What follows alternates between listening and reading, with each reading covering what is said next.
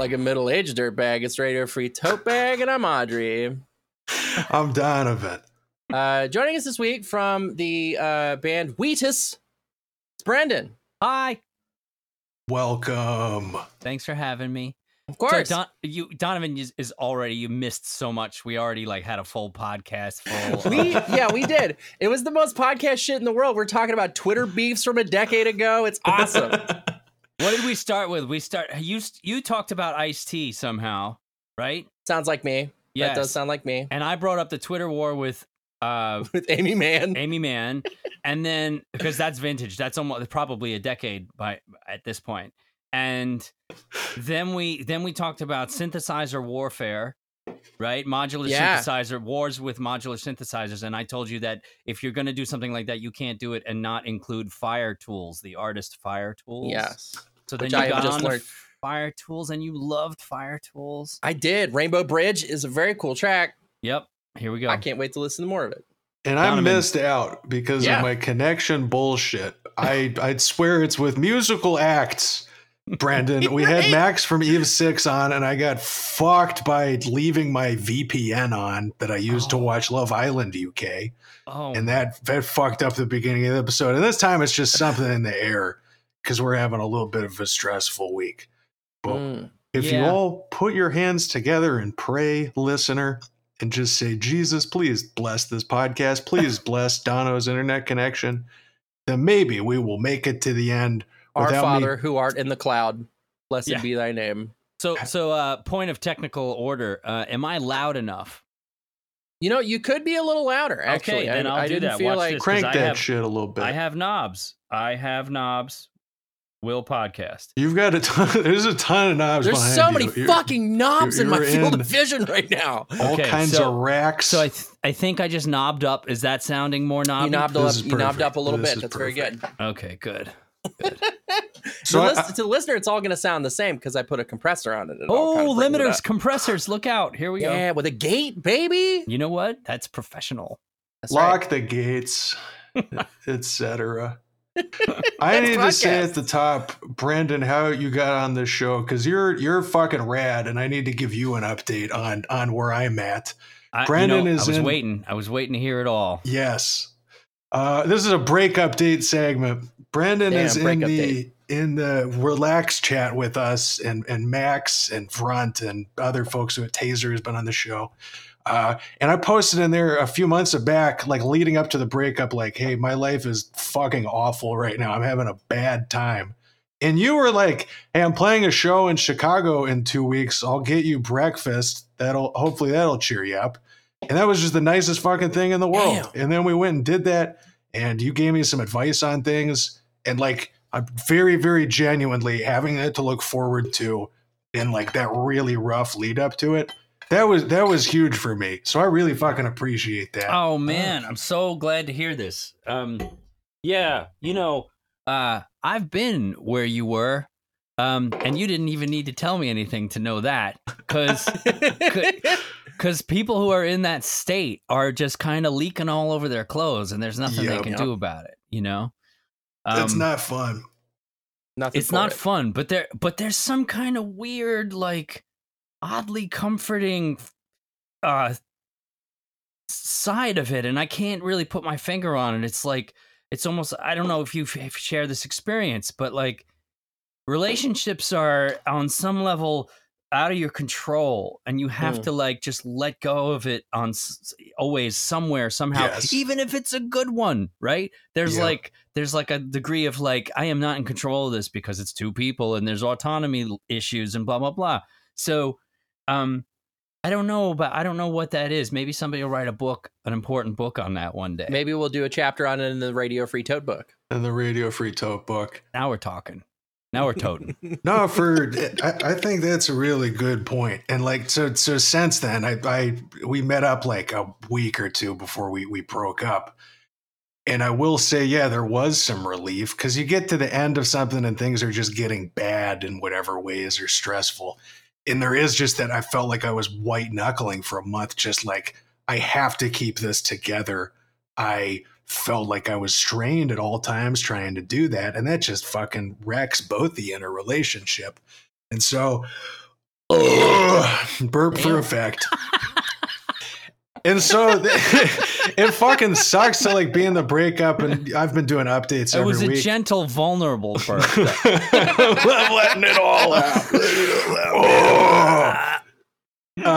And so it still sucks like being on the other side and figuring out like moving and all of these things. But yeah, I don't know. I feel like there's been growth in it. And for me, like the tendency to white knuckle stuff and like not be able to let go of things generally and kind of just be like, whatever is going to happen is going to happen. That's like something I've been trying to work on my entire life. I have OCD. It makes it very difficult to let go of things that make you feel strongly. But I've definitely been feeling that. And, you know, it's been a couple months now and some healing is taking place and it still fucking sucks. And I'm not going to, the listener knows what I'm going through with their, you know, work stuff and fucking figuring out moving and all this stuff.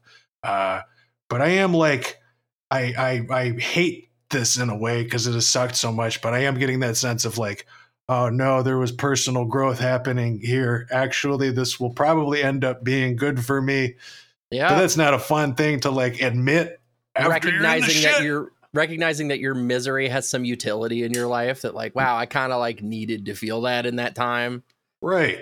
Yeah. I mean, well, you're kind of like, as you get older, I mean, I don't know if like, this is true, but am I older than both of you? Maybe I'm not sure. I'm about to be 50. I'm 34, oh, yeah. So it's definitive. So, yeah.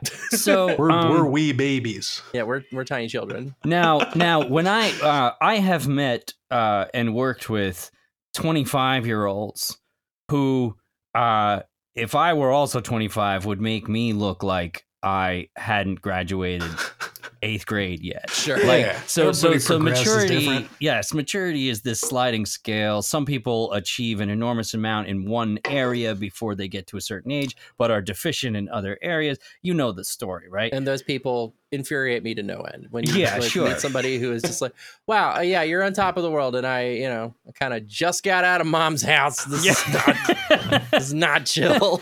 In some ways, but not others. You know, people like Brandon's saying, usually you got some kind of thing you're behind in, or they've just nailed everything. Maybe they don't, you know? Yeah. You got to feel some hard shit to get the wisdom. Yeah. I'm trying to come back to this. My mom keeps saying this with the breakup is like, well, now if people write in that situation, you can actually speak to what it's like.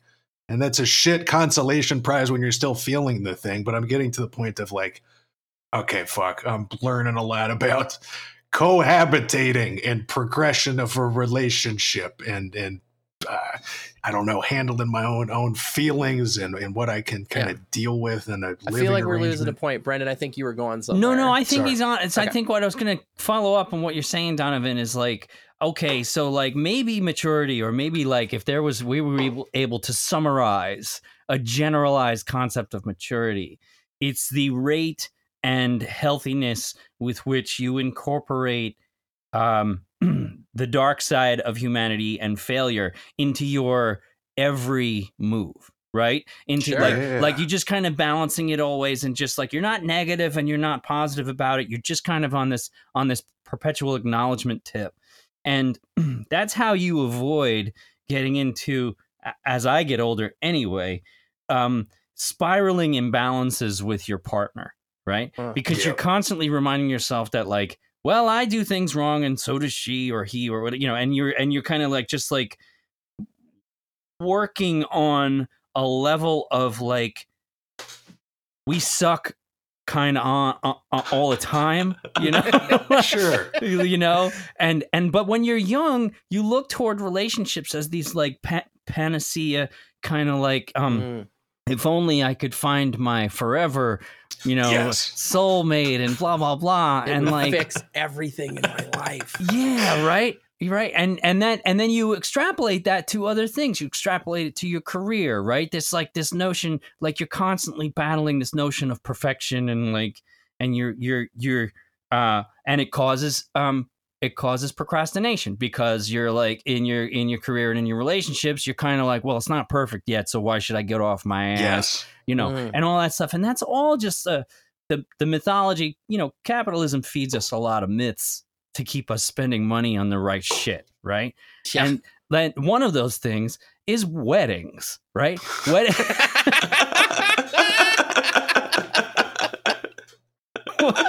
Weddings you just hit me with the billboard from fucking They Live. You Right, just right. procreate. Yeah. What it says behind it. How expensive are weddings gonna get, everybody? Like, Fucking real. Talking about people spending over $100,000 on, and they're not wealthy people, No. right? They're putting it all on the credit card for one day. But it's a perfect day, and Yeah. it will be perfect. It's so much pressure. It's a horrifying amount of pressure. Right? But it's not just cheesy mainstream wedding culture, because that illness of perfection invades all of our relationships, and wherever you are, you could be like the hippest of all hipsters working at a bar somewhere in Bushwick, and you can still be a sucker for this fucking perpetual like perfect machine that you're just kind of like, well, I'll wait for now until it really feels right. And that's a good way to never learn anything and and kind of be lazy and I don't know, I could go on about that, but I love it. I feel what you're getting It's such at. a good point.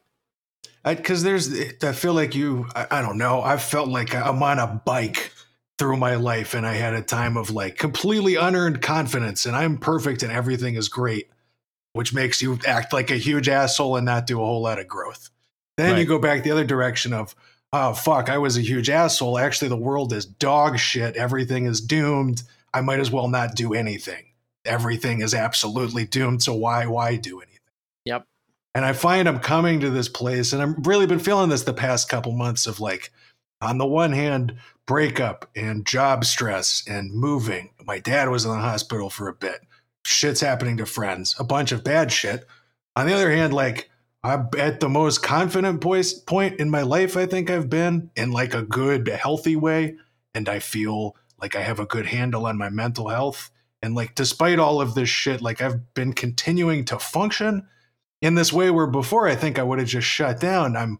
It's weird to be like, fuck, I'm exhausted and overwhelmed, but like also some things are good and I can like hold this uncertainty while still functioning. Like I couldn't do that shit 5 years ago. Yeah. And it's a very weird place to find myself, but like a good one. And I think that's what I was getting from what you were getting at, Brendan, is like, just work with the shit that you have as best as you can. And the skill set is like just being able to function in whatever those circumstances are as best as you can, instead of everything is doomed or everything isn't completely perfect right now. And so I can't feel fulfilled or relax or whatever good things you can be take. Be a cockroach. Like figure out how to survive the whole thing, I mean, if like, shit can suck when you get successful too. What you're describing right now is like if you're like, for vast periods of our career there was nothing going on. I mean, crickets, right? And I notably from about 2005 until about 2014, 13, those years for us, every 6 months we were like, well, this is probably the last time. Fuck. Right. And then some weird little thing would happen and it wouldn't get you out of trouble, but it would be just enough to reignite, because you're on a passion trip anyway. You're not there for the money. You're there to like be in a good band. Right. So that's a fucking problem, because you're maybe making some terrible business decisions to enable this daydream that you had when you were 10 years old and watching Angus Young on television, right? So, there are points where your endeavor can be really bad for you. Like in my life, going back a long ways, we're talking about some serious trauma, some sexual abuse survival, and we're layering on this like music thing that represents a control interface, right? So like, oh boy, grab onto that at a young age, and yeah, sure, playing guitar for 8 hours a day, instead of going outside. What the hell's wrong with that? You know? What could be the problem there? Right. And there are all of these like mythologies that society and capitalism put on that, because it's like the artist should suffer in order to make great art and blah, blah, blah. Right. Okay. Maybe. But like, at what point are you in a destructive relationship with your art form?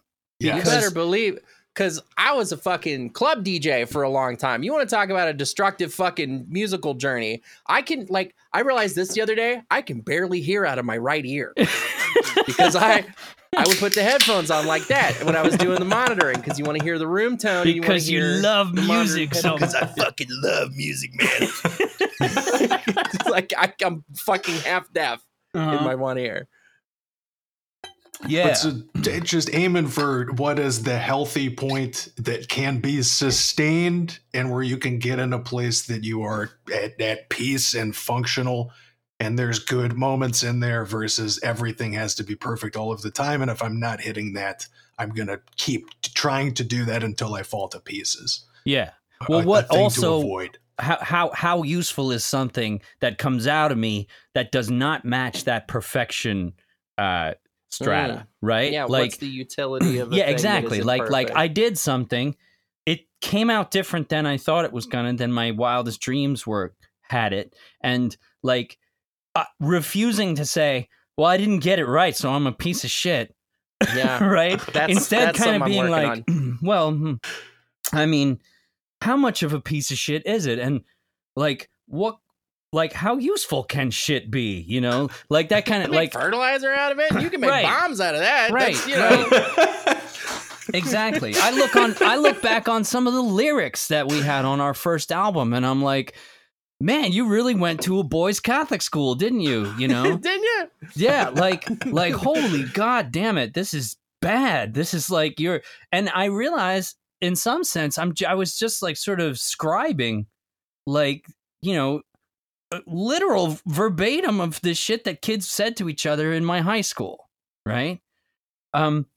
Now, if I wasn't in a blind spot, convinced that would make a good song at some point, I may have actually buried that in a place I could no longer find it.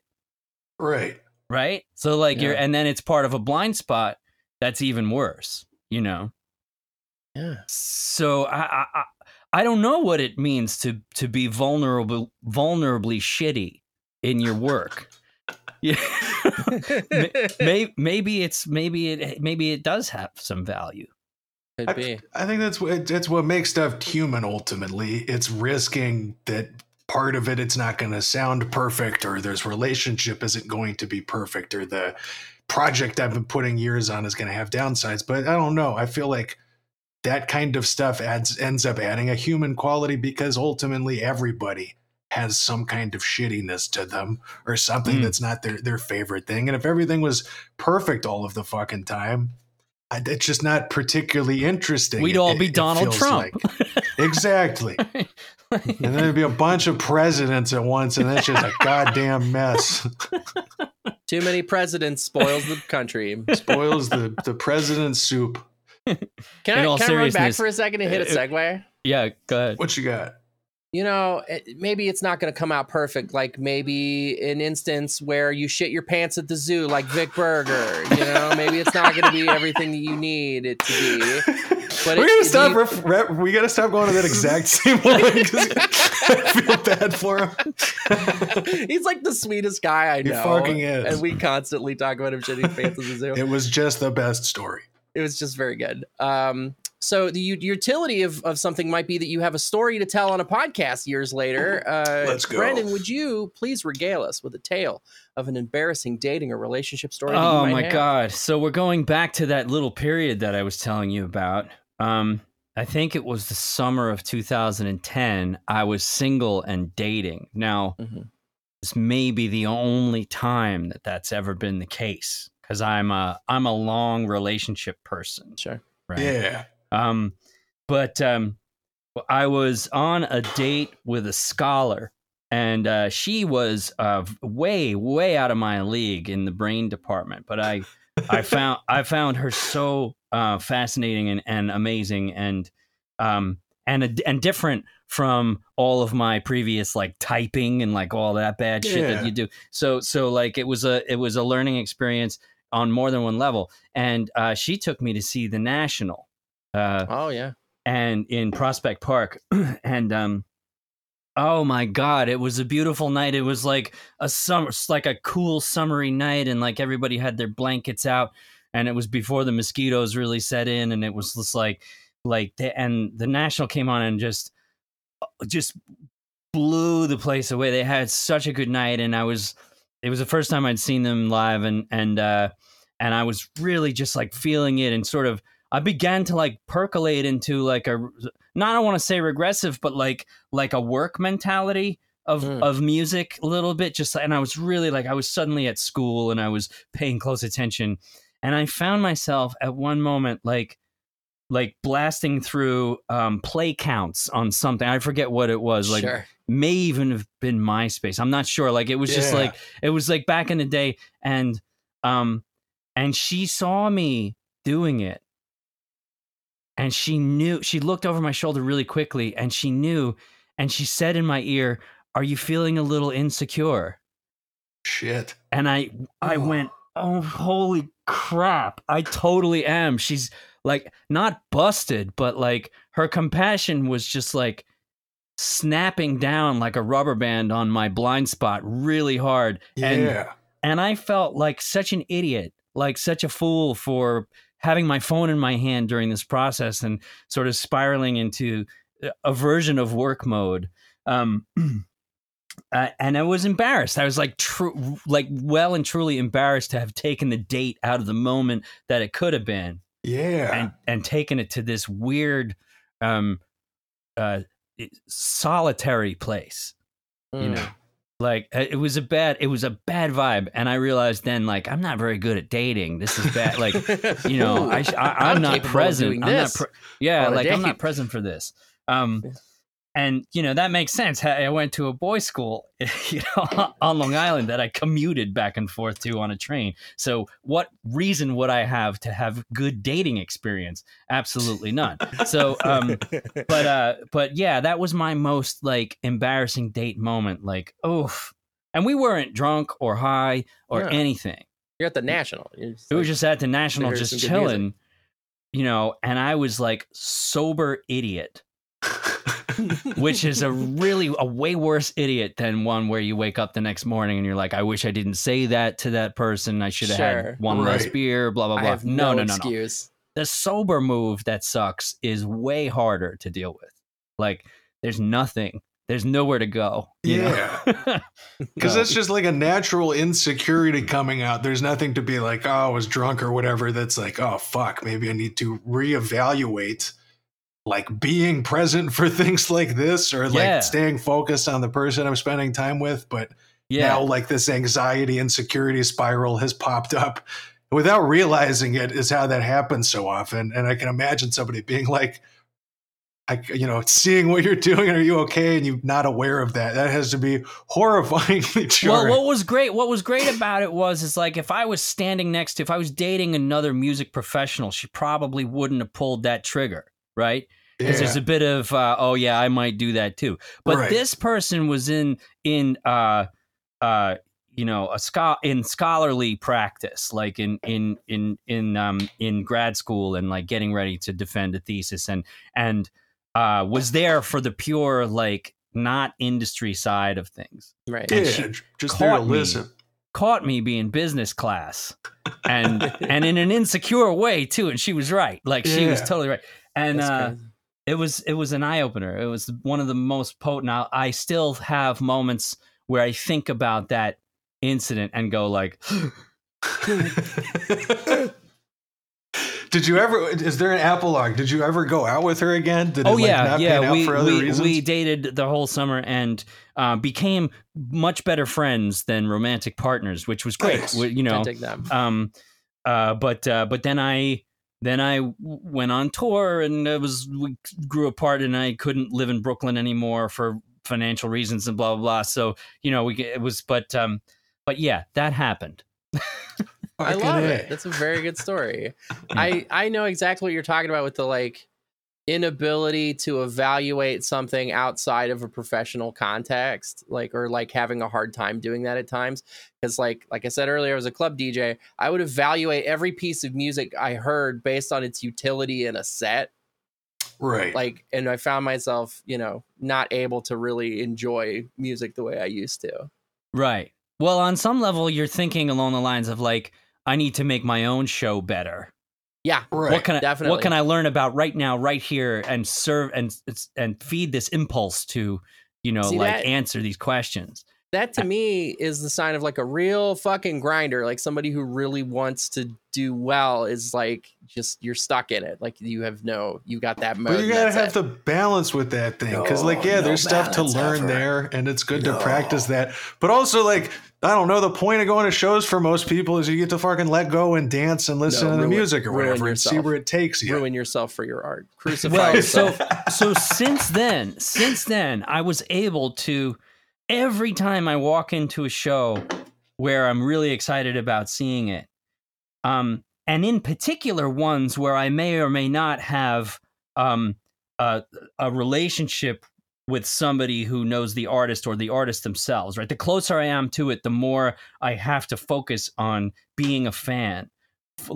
And I do a little bit of meditation on like, do not business class your joy out of this experience, right? Do not do that. Like there's nothing to learn from a competitive point of view of all of this. Like there's that's a rabbit hole. You should just absorb, like learn.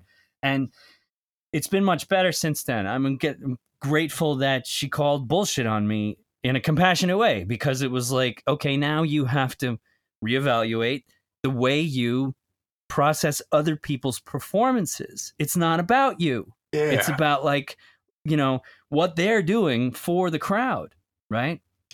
We love a gnarly, embarrassing dating story with bodily fluids or solids, but I'm very much appreciating something where like you learned something out of it. We love that. That's so good. Maybe it's not relatable right now, but it was devastating. It was devastating. And I'm really thick-skinned. Like, it takes a lot. Like, for me to be insulted or feel undermined or insecure or something, like, you really have to work, because I've been on the road for a long time. I started in the music industry in the 90s. And the first time I played CBGBs was 92. Jesus. Like, I've been around. I've done shit. I've been on tour with Eve 6. I mean, come on. Shouts out. Oh, God. Max's embarrassing story that he told was so fucking good. What was it? I didn't listen to it. So they were touring with Goldfinger, and every night they would come out and the Goldfinger crowd would be like, fuck you, you're not punk, radio rock piece of shit, fuck off. Yep. And so there was one night, particularly rowdy motherfucker was in the front row, and he just goes and he pours his beer on his head. And he's like, yeah, and he's feeling good. He's like, I got his ass. Then he goes and he puts his foot up on the wedge like a rock guy does, and he must have gotten some beer on his shoe because he slips off the wedge and fucking falls over. We love. Well, thank you for sharing the story, Brandon. How do we feel about pulling our collective experience together and trying to solve some of the questions that the listeners have? Okay. Into it. All right, but first, a quick word from our sponsor.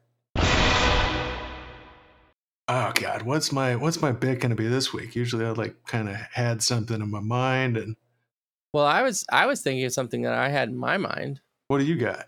I was introduced to something this week. I figure we flip it up a little bit. We put a plug here in the middle for something that I spoke to a creator earlier this week. Oh yeah, we have an actual ad. Yeah, we have an actual ad. How cool listen is to our that Patreon shit? Though. Patreon.com/RFTV. Patreon.com/RFTV, of course. Okay, of course. Go listen to that. But you should also go onto Steam and point your Steam browser at a little game called Rogue Voltage. It is a roguelike game where I don't know if you're familiar. Everyone on this call, of course, everyone knows what a roguelike is. Everyone knows what that means. But it's like a role-playing game where you gain abilities over time. but these abilities are all synth patches, and you build modular synthesizers in order to attack your opponents in this game. And I have played exactly one run of it, and I did not understand what the fuck was happening, but I cannot wait to dive in further. Go check out Rogue Voltage on Steam. Hell yeah. So, I mean, now you need to invite Fire Tools on to talk about that. Because, I mean, there's no other artist who I think could really nail that particular side of new music. I gotta tell Fire Tools about it. They're gonna love this shit. Yeah. Also, patreon.com/RFTB. It's me, Synth Donovan. Bleep, bloop, bleep. $5 a month, a bonus episode each week. That's better than 100 patches on your Korg. That's me, Synth Donovan. And now it's the question box. Hold on, I'll be right back. Okay. Oh, right on. Hit that music. Oh, well, I'm gonna piss. All right, Then I'll piss hit the then. music. Oh, fuck yeah. Wanted to get my Korg boombox in and get.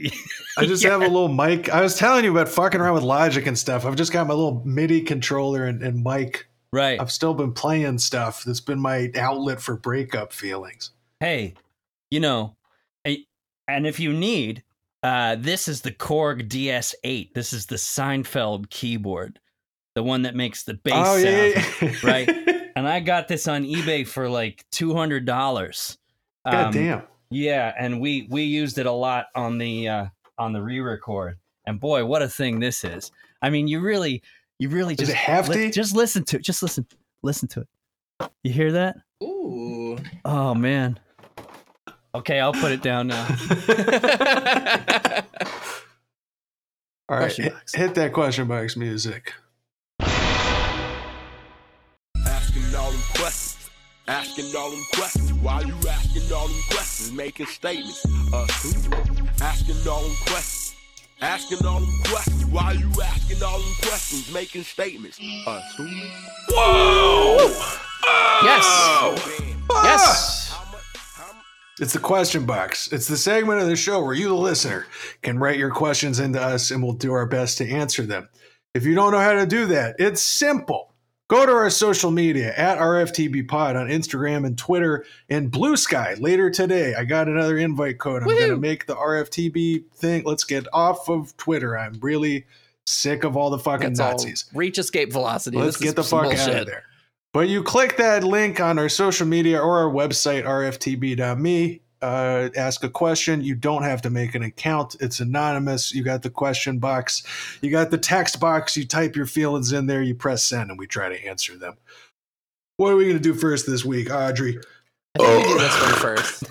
Bad Damn it. I had a bunch of pasta before. That sounded like a horse. That was great. Okay, here we go. Here's Horse one. synth. Horse synth, Donovan. No. Beep boop. Okay. Oh, that's pretty good. Hi, Audrey and Dono. And guest. Don't forget the guest. Hi, guest. What's poppin'? My GF outed me as bi to her friends today, and I don't know how to feel about it. Woo. We've been dating for 5 years, and today she came to me and told me that she wants to have an open relationship. We had a great discussion about communications and boundary and jealousy and all that. Thanks, RFTB. Thank you for listening. Hey. And decided that we would open our relationship. Afterwards, she had a conversation with her friends and told them about it, and she told them that I'm bi, and this will give me a chance to explore that side of me. I realized I was bi about a year ago while we were dating, and she's the only person I've come out to so far. I told her that she shouldn't have done that, and she agreed, but didn't seem very sorry. This is the second time she's done this, but last time it was to a friend that I'd never really met, and then I told her that she needs to ask me first, and you can't out people, and it seems like she understood. This time it was her friends that I interact with more frequently, and I don't think I would have told her that she could out me if she had asked first. Both times she was drunk or high, but I don't think that matters. It only happened today, so I'm still processing and don't even know what to say to her. This really sucks. Is it air horns? Maybe so. Brandon, we play a loud air horn when we need somebody to break up with or the relationship needs to end. And this is close, it feels like, because this one is time, the trees. out me once, shame on you. Out me twice, you know what we got to do? It's probably play the air horn. That's a saying that we always say on this show. Out me once. That sucks. Out me twice during Pride Month. For God's love. During Pride Month. Come on. Nope. Nobody. Nope. Yeah. I don't want to assume anything, but it seems possible to me, at least, that somebody is engaging in this problematic behavior because they're a little insecure about their own actions and trying to justify something to other people, utilizing somebody else's perceived secret or weakness as a lever. Interesting. I kind of was feeling this too. There's like no, we're doing this for good. It's because my partner is bi. It's not because I want to fuck the neighborhood. No. Yeah. No, not me. Which and again, of course, Pro Polyamory Podcast, do your open relationship. We love it. Yeah. That's fine. That's fine. But, sometimes people are afraid to climb into another level of life and feel like they might want to step on the head of somebody that they're currently stepping away from. Ooh. Yeah. And that's nope. I got outed. That sucks. Sorry. To my parents. They outed me to my parents. I had started coming out to a few select people at the Renaissance Festival where I worked. And it got back to my Christian mother that I was telling people that I am a bisexual person. And she was very chill. And I find that a lot of people that you're going to come out to, that you were going to come out to eventually anyway, theoretically, you figure you might eventually come out, will be chill. And so the real world ramifications of this are likely to be not as big as you maybe feel like they're going to be in this moment. Sure. However, it is an enormous breach of trust. This is a sensitive topic, and it's the kind of thing that you should absolutely be careful with that information once you have received it. Hey, honey, I love you, and I love our relationship, and I really want to be open with you and honest with you about all the ways I feel about the world and about life, and I like dudes too. So that's information you have now. Please be careful with it. Hey, did you know my friend's bisexual? Like, it's not chill. It's very unchill. I don't feel air horns. I don't feel air horns off it personally. I don't even, I think I'm a little less cuspy with it based on my experience with that kind of thing. But it's not a good thing. It's absolutely the kind of thing that, I don't know if was it not made clear to her previously? It feels like it was made clear to her. It 100% sounds like it. I feel like Brandon's onto it with just, she's feeling a little bit uncomfortable or insecure or like processing, I want this open relationship, worried that maybe if I say this, people are going to think like I'm selfish or I'm trying to cheat on them or like whatever kind of misguided view you could have on that.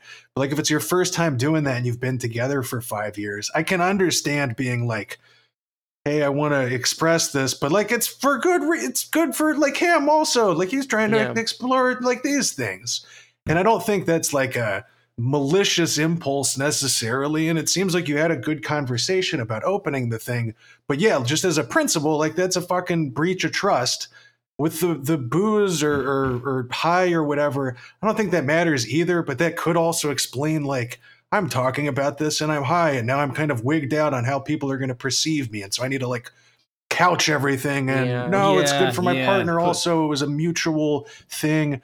So I guess, like, I feel you, Audrey, on, like, having some... it's not necessarily, like, a deal breaker here, but it is, like, a big red flag. And... I feel like you got to talk through the stuff of like, why did you say this shit? That's a good point. Go a little deeper, right? You can feel insecure about your own developments in life, that you're kind of like making a move or a decision, or you're adapting to a new discovery about yourself, and then throw somebody under the bus a little bit as a result because you're feeling insecure about the move.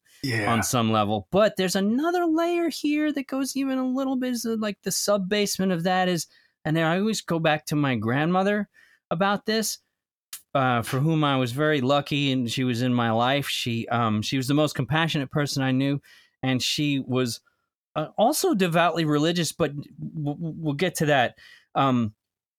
In the context of other people's sexual identities, she was incredibly averse to that being anybody's business ever under any circumstances. Sure. Yeah. Right? Now, this is a Depression era mentality in terms of our norms, but still a fundamentally sound approach to the business of other people. Right? Yeah. You don't talk about I remember her saying to me, you do not talk about other people that way. Mm. You know, that's not your business. And it isn't anybody else's. So you shouldn't be the one carrying that to somebody else. Right. Yeah.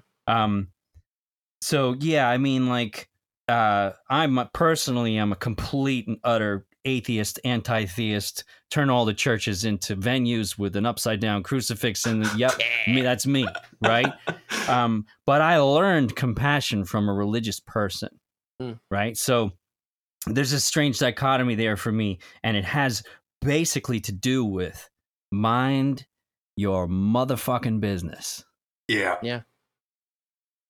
And that's kind of, I mean, that. that's the deal here is that there's a level of trust or consent being broken, just getting out there and kind of utilizing your being bi or coming out as just framing for this when that's just not necessary. Or she could just like not talk about this yet, or she could bring it up with you. Like, I'm feeling uncomfortable about open. How do we approach this? We've been together for 5 years. People know us as a monogamous couple. How do we explain this so that if somebody sees one of us out on a date, they're not like, oh, they're fucking cheating or whatever, I get that that's a delicate thing to navigate, but yeah, you can't even if it's your partner, you can't just be like, it's because of this fucking reason for them. Like that's it's not your information. It's not your information to again. share, And like, I think that the way that she went about revealing to her friends that they were doing an open relationship, you do a soft launch first. You don't just straight up be like, you do a pop-up store,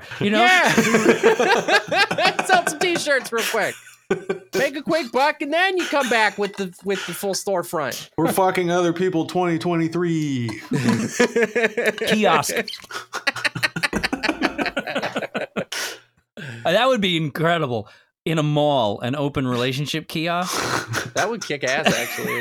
I would shop dope. that kiosk. If I saw that at the mall, I'd have to stop and get a keychain or something. Oh, it would be surrounded by all kinds of motherfuckers. Nobody would be able to walk away from the open relationship kiosk. There would be so much fucking to be had at the open relationship kiosk. You could like pick them off like it's nothing. This is how we rebuild America's malls. I love it. That's how we get people in brick and mortar. Just add some fucking. Listener, like ultimately this is on you of like how much this impacts your trust, and there's kind of no like set in stone, well, they've crossed X amount of boundaries. Like if this is a really big violation to you, like you've got every fucking right to be upset. To completely have broken your trust wherever you're at. But like if this was me, I think I'm where Audrey's at of like, I don't know. It's a new situation. They fucked up, but try to talk to them, really stress that that's not something she can just be fucking sharing because she's outing you. But that what is driving that is she feeling weird about coming out with the information that you're open and all of that stuff. So just have that talk. I think it's salvageable, but ultimately I also think it's your you're the one hurt by this, Yeah, and if you do feel actually violated by this, then it is totally within your right to operate on a level that is undisclosed with this person in the act of protecting yourself from further violation. Yeah. You can find allies who you can lean on, spend more time with, who are vehemently in disagreement with this sort of thing. You can find those people and you can form more lasting, more dependent relationships on them without having to be open about that part of it for yourself to be protected. You don't just because somebody has outed you in the pursuit of honesty and openness does not mean that you're required to then operate on that level with that person who may or may not have your best interests at heart. Sure. You know? Yeah, you could kind of play it like I don't know what you're talking about. You just saying shit. I don't fucking know. I will say, I think this moves your timetable up a little bit. At least it did for me when I got outed to a whole bunch of people. Like I was just like, well, cat's out of the bag. I gotta fucking move forward with this. Also unfair. So unfair. Yeah. Your calendar should be your fucking shouldn't calendar. have had to fucking do that way. But I don't know. I found utility in it almost. I was like kind of pussyfooting with when I was gonna come out with it, and I got outed, so I went out. You know. And congrats for coming out to, like, you know, even if it was just your partner or a couple of people. Oh my God. I remember the very first person I came out to was my partner, and she was just so about it. She was like, yeah, okay, cool. And I remember, like, I went to, like, all my friends. I remember I sat down in the car with my friend Toomey way back in high school, and she was driving me over to our friend's Great name, house. by the way. Great name. Toomey's a good name. And I was like, can I get the aux? She goes, yeah. I put it in my iPod and I play Faggot by Mindless Self-Indulgence. And I go, I like dudes. Come on.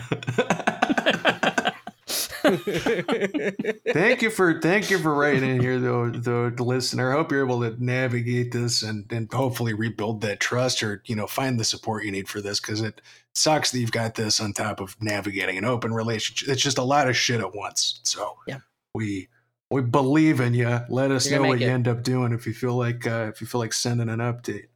Do what you need to do, and don't worry about it, how it unfolds. Do what you need to do. Yes. Honestly, yeah. If you are in a place of like, how does this impact my partner or whatever, like if this is fucking up your process of coming out, like maybe you do end it and focus on that, I guess. Just take care of yourself in this situation, basically. It is easier to do a relationship entirely open than to open a previously monogamous one. So all right, here comes another question. This person is sending a follow-up, and I'm going to give a PSA here. If you write in a question and it doesn't, not to say this one sucked, but like, well, I don't know, we'll get ones sometimes that are just stubs, and it's like, we're not going to necessarily get to those. But if you write in a full question, we will get to it eventually. We'll come around. We just seem to be growing somewhat, and now we have a million questions. And so sometimes it takes time. So please, this person has followed up, and I'm going to answer. If you're in line, stay in line. Stay in line. We've not forgotten you. You're in the document. And I remember this person's question. Don't write in follow-ups unless it's like a fucking emergency, I guess. Let's use the honor system here. Otherwise, we're going to get a bunch of duplicates. And you all know I'm awful at navigating documents and remembering the Patreon filter. Like, I can't fucking keep track of all this shit. So I'm reading this one, but this is not encouragement to rewrite your questions in. This is great. I can't wait for this. I'm so built up on this one. Man, you edged me to the, like. All right, here it is. Hi, RFTB. Hello. I haven't heard my question answered. See my previous comments, so I'm following back up in case you didn't get it. I am a guy in my mid to late 20s who is not very successful on dating apps. Audrey used a term for it that I no longer remember.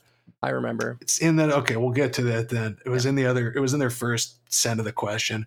But the point is, I am not irresistible from the get-go. However, I'm sociable and well-liked by people once we interact. To that end, my friend, don't remember the fake name I used, but we'll say Eric, and I have been going out to bars to meet eligible women. The issue is that every time we go out, my friend uses me as a disposable wingman, using me to get to women somehow and then ditching me. There have been multiple times now where he will leave with a girl without telling me, and I'm left to desperately search the bar. Recently, we shared a car downtown, and he took his date home in the car, leaving me stranded.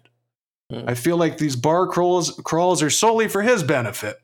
He is conventionally attractive, so it's not like he needs my help, yet he'll still beg me to come out because this time will be different. I am burnt out, and I don't know what to do.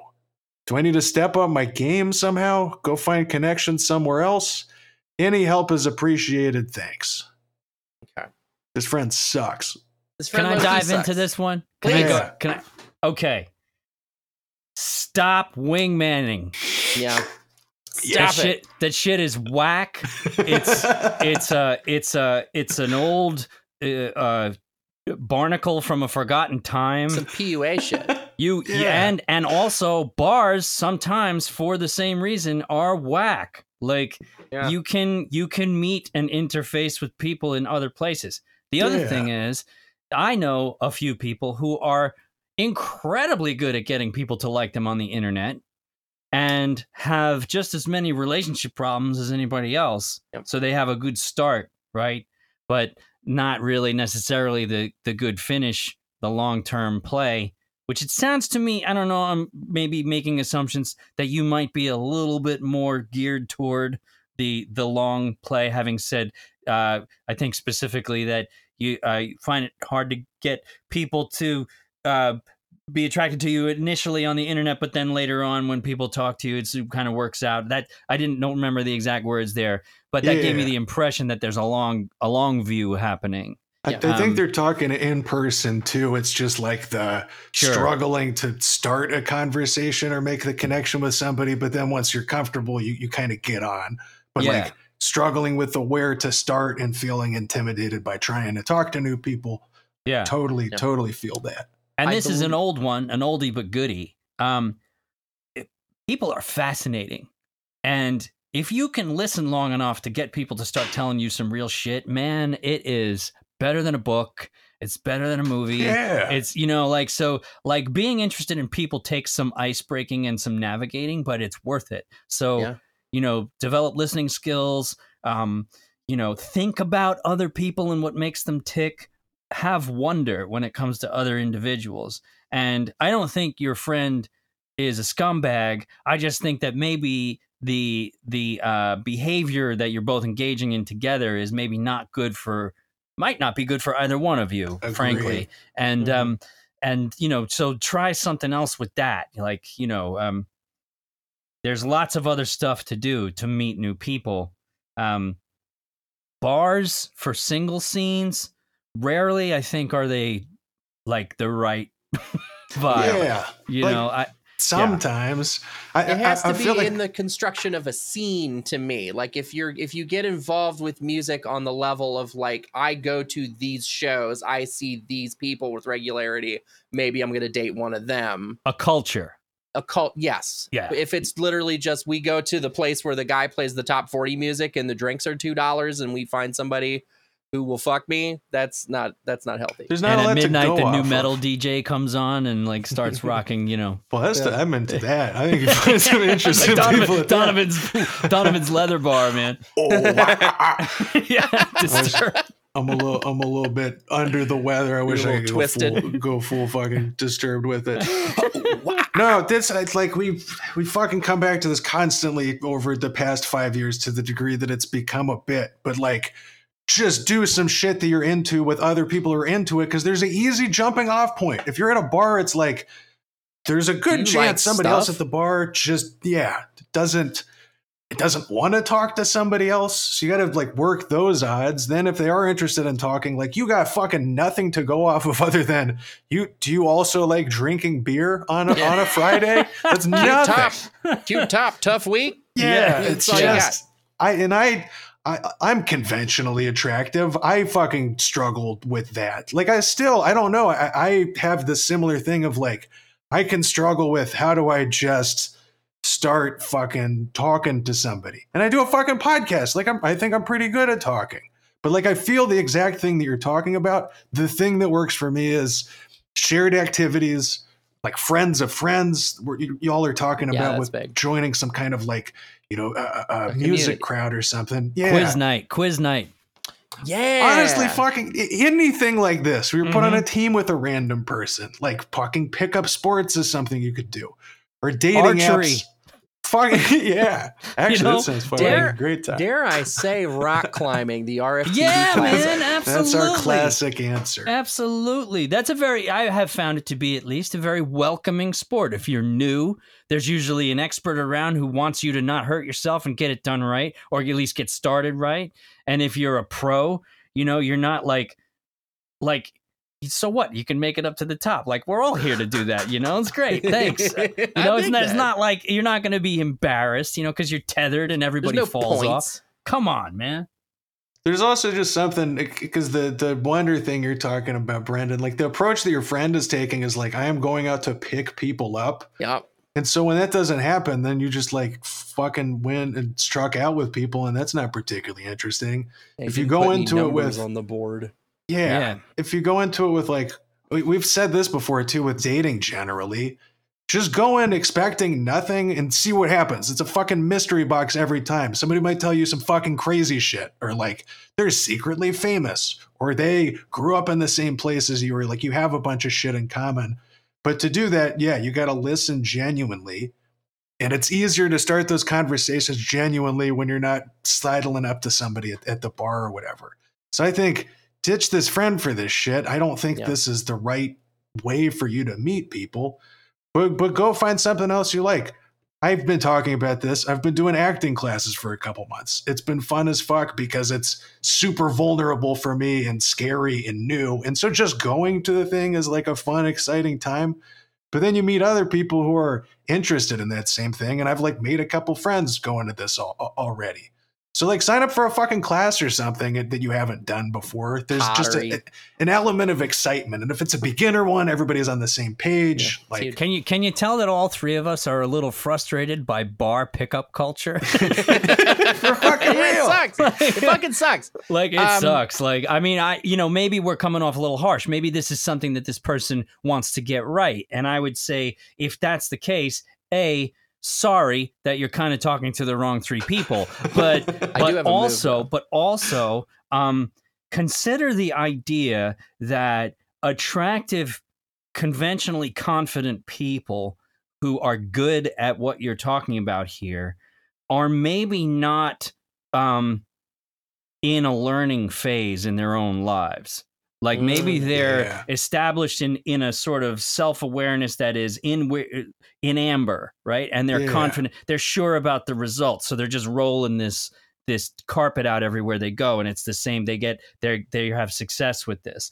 And if you're in a quizzical or sort of learning phase about yourself and you're trying to develop and get into new things, there's nothing better than genuinely being interested in how other people tick. And, so there's a big difference in approach in those two like skills. I think it's a really impressive skill to be interested in other people and to be absorbing and learning all the time. It's something I struggle with sometimes, and because I'm a very solitary person and I work alone and I write alone, so like, I don't always think about other people or how they work, and I've gotten better at it. But the thing I've never been is the trapped in amber confident.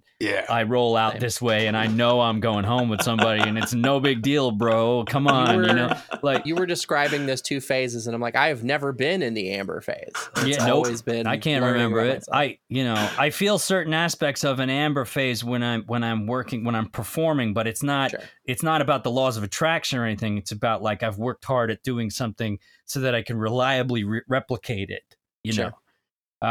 So yeah, I don't know. I got my term that I used. I would like to remind everybody the term I used was sexual marketability. Because it's fucking hotness, true. because hotness is like a real liquid concept. It's different for everybody. What attracts you is going to be different for every individual human being. And so to call someone objectively hot, stupid. To call somebody sexually marketable to be like maybe a wider audience or whatever, then that's a different thing. Yeah. Venture magnetism. Oh, hey. That's bars. The other thing they had on here was just you need to step up your game somehow. And I think we've covered like, here's a bunch of different places that probably would work better for you trying to meet people. But also, like, if you are in that learning phase, like, just being confident makes these things infinitely better. Like, I'm dating again. I hadn't done that for like a year and a half, really.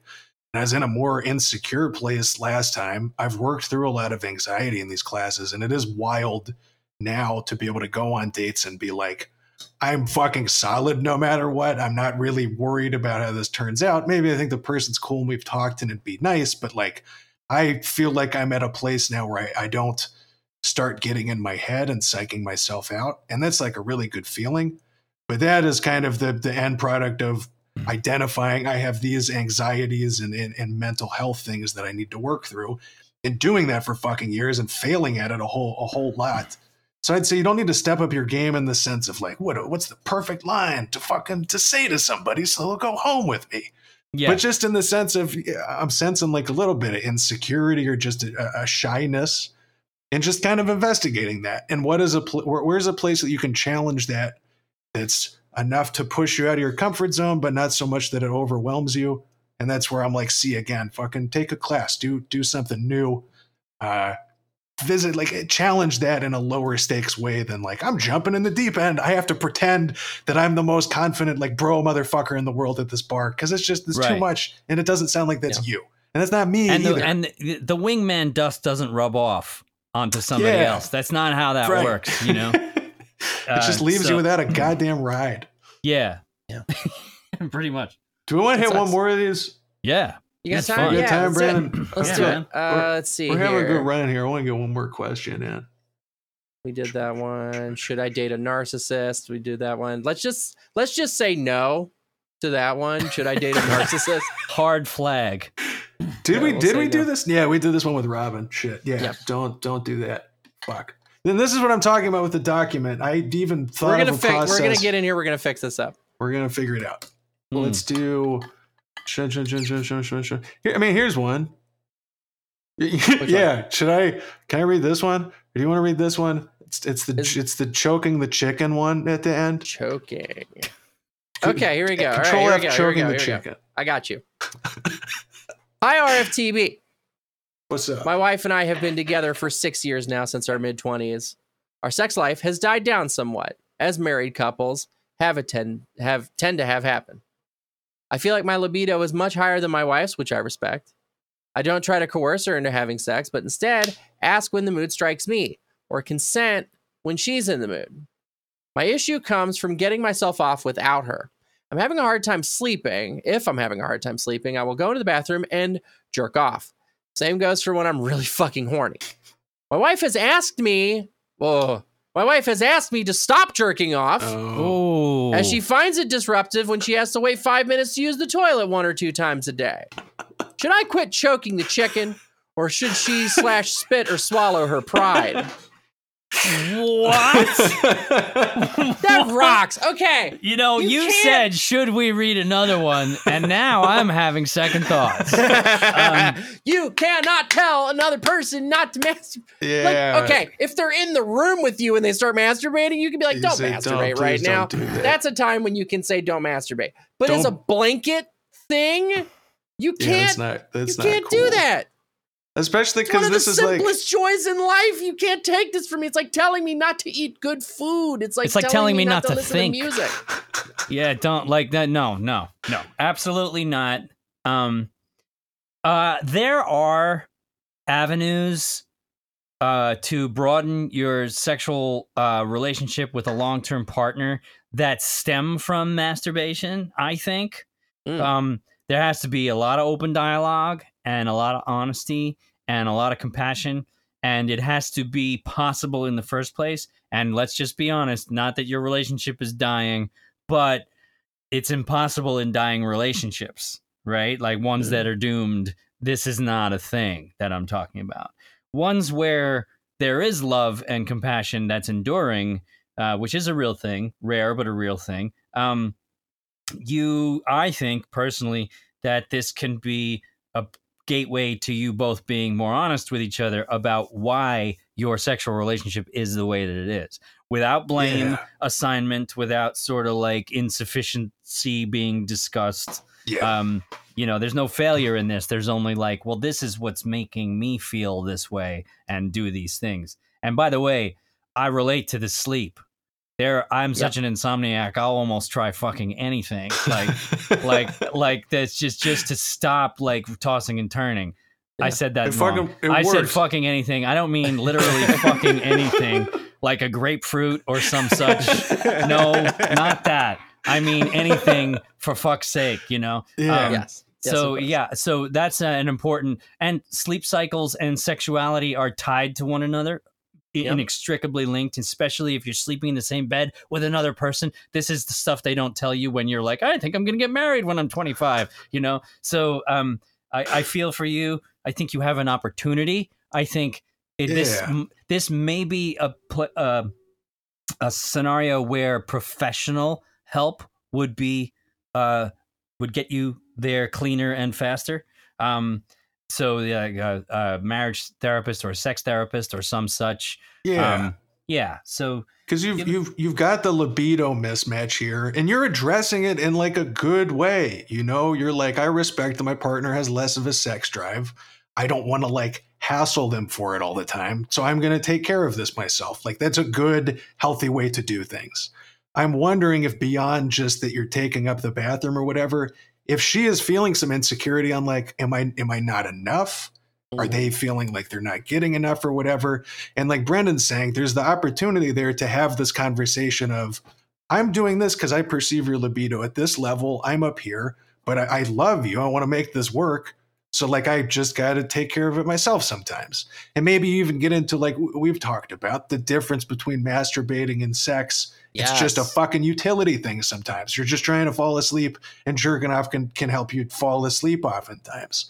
But I think you got to have that conversation, because it feels to me, I'm also like just picking this up, that mismatch is there, and like you're aware and you're trying to address it, but maybe you haven't had an actual sit down of like, what are your sexual needs? Here's where mine are. Like we know that they're different here.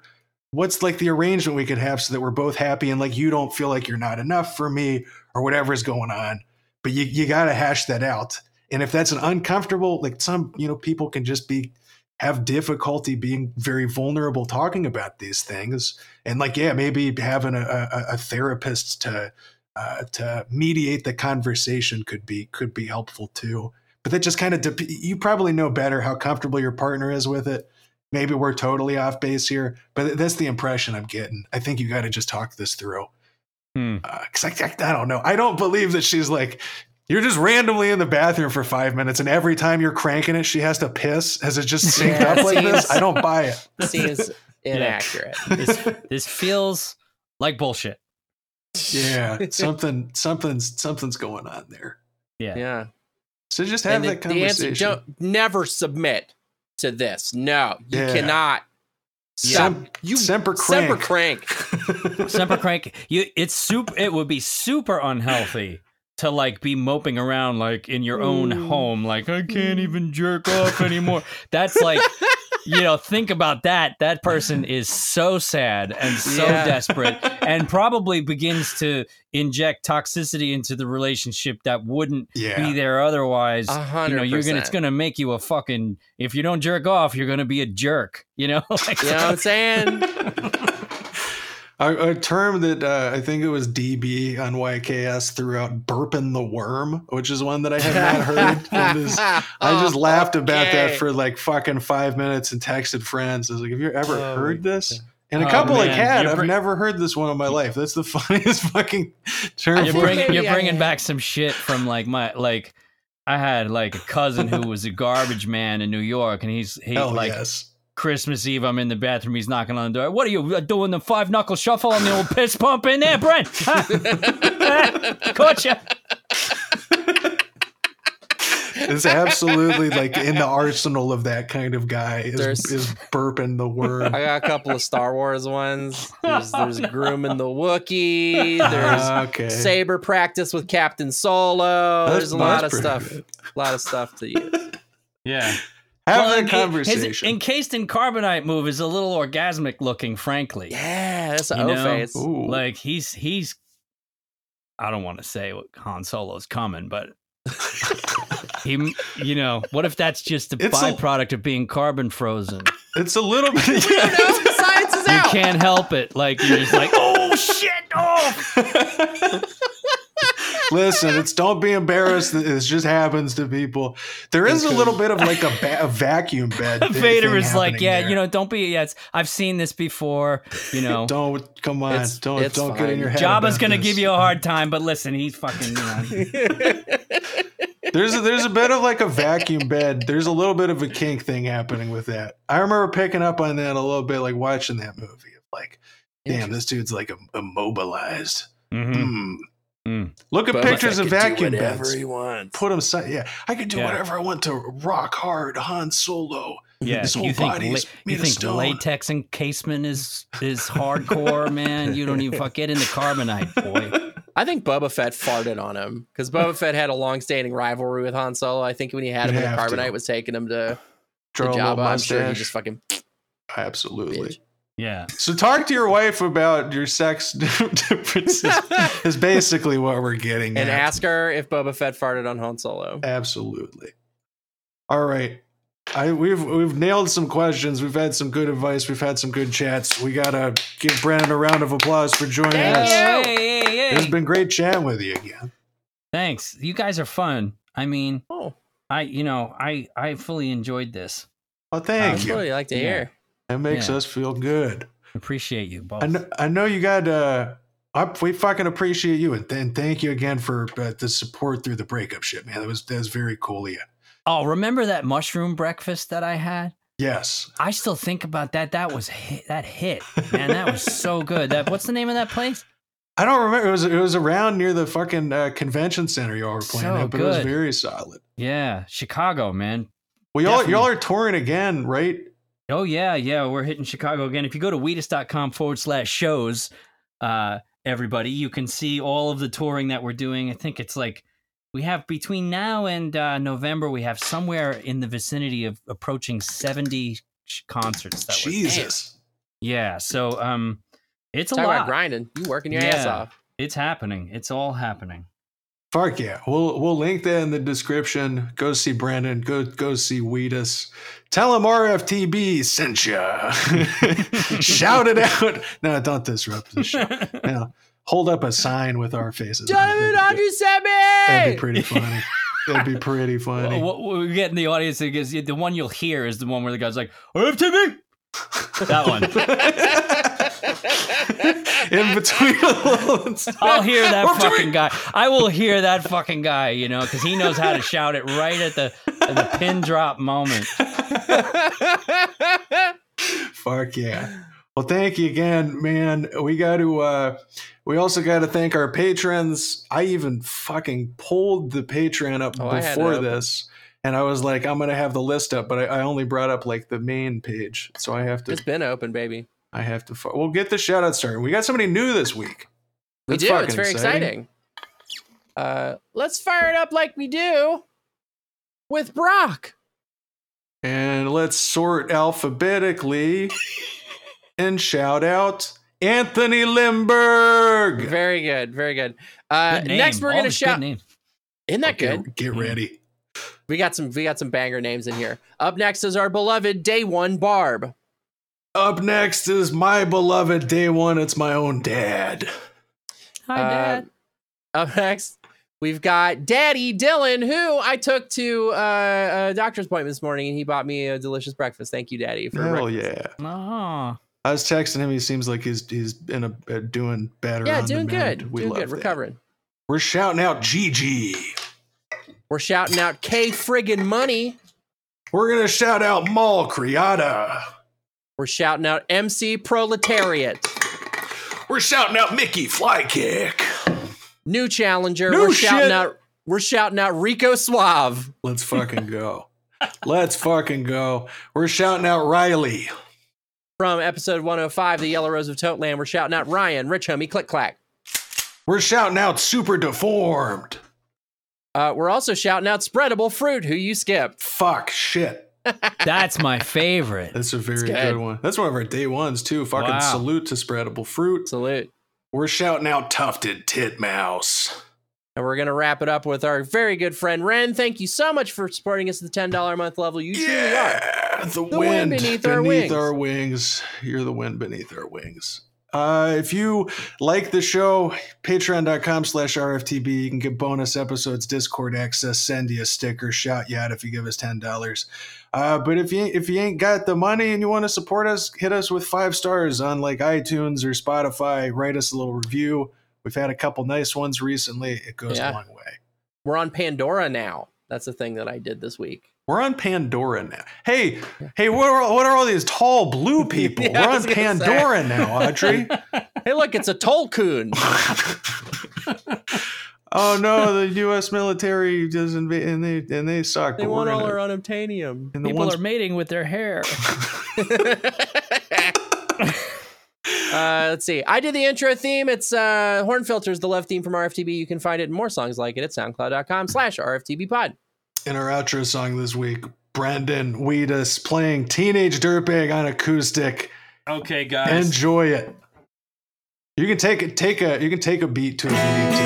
Let me see if I'm still in tune here. Sounds about right. Is the sound okay where you're sitting? Yeah, you sound good. Okay, here I go then. Thanks, Radio Free Tote Bag.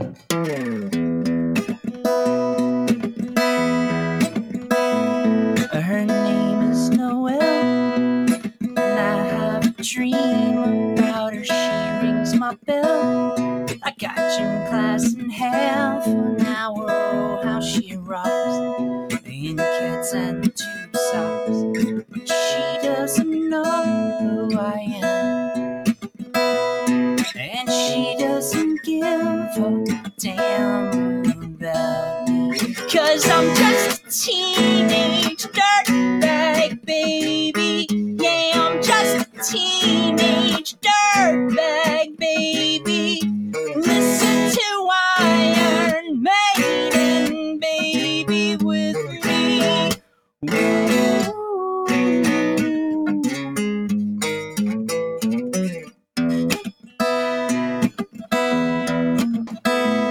Where did the name Radio Free Tote Bag come from?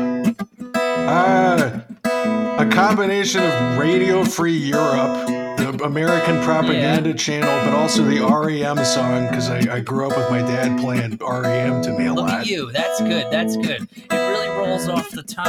And then we're like a free tote bag from like NPR. We're about like a Radio Free tote bag. I just got their umbrella for donating. Fucking A. You get a tote bag also. And he brings a gun to school and he'd simply kick my ass if he knew the truth. He lives on my block and he listens to Radio Free Tote Bag.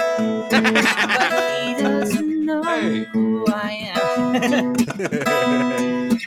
he doesn't give a damn. We're working on it. 'Cause I'm just a teenage dirtbag, baby. Yeah, I'm just a teenage dirtbag, baby. Listen to Iron Maiden, baby, with me.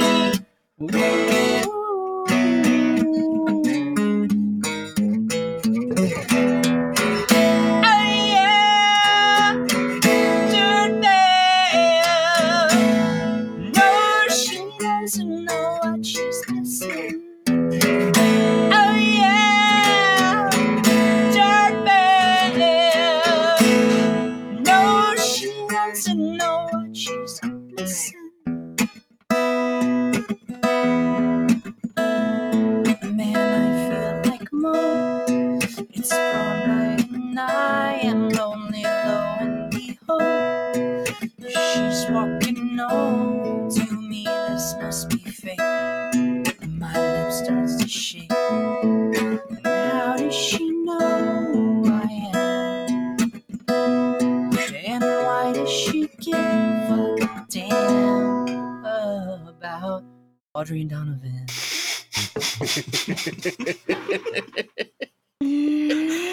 She said I got tickets to Iron Maiden, baby. Come with me Friday, don't say maybe. I'm just a teenage dirtbag, baby, like you.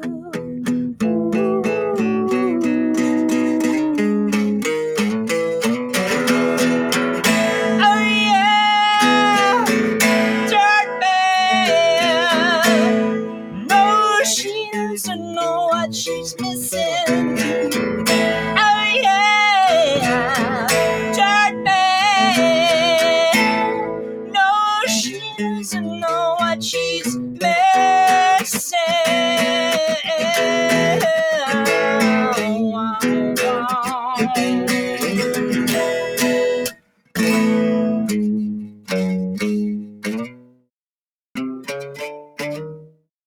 Let's fucking go.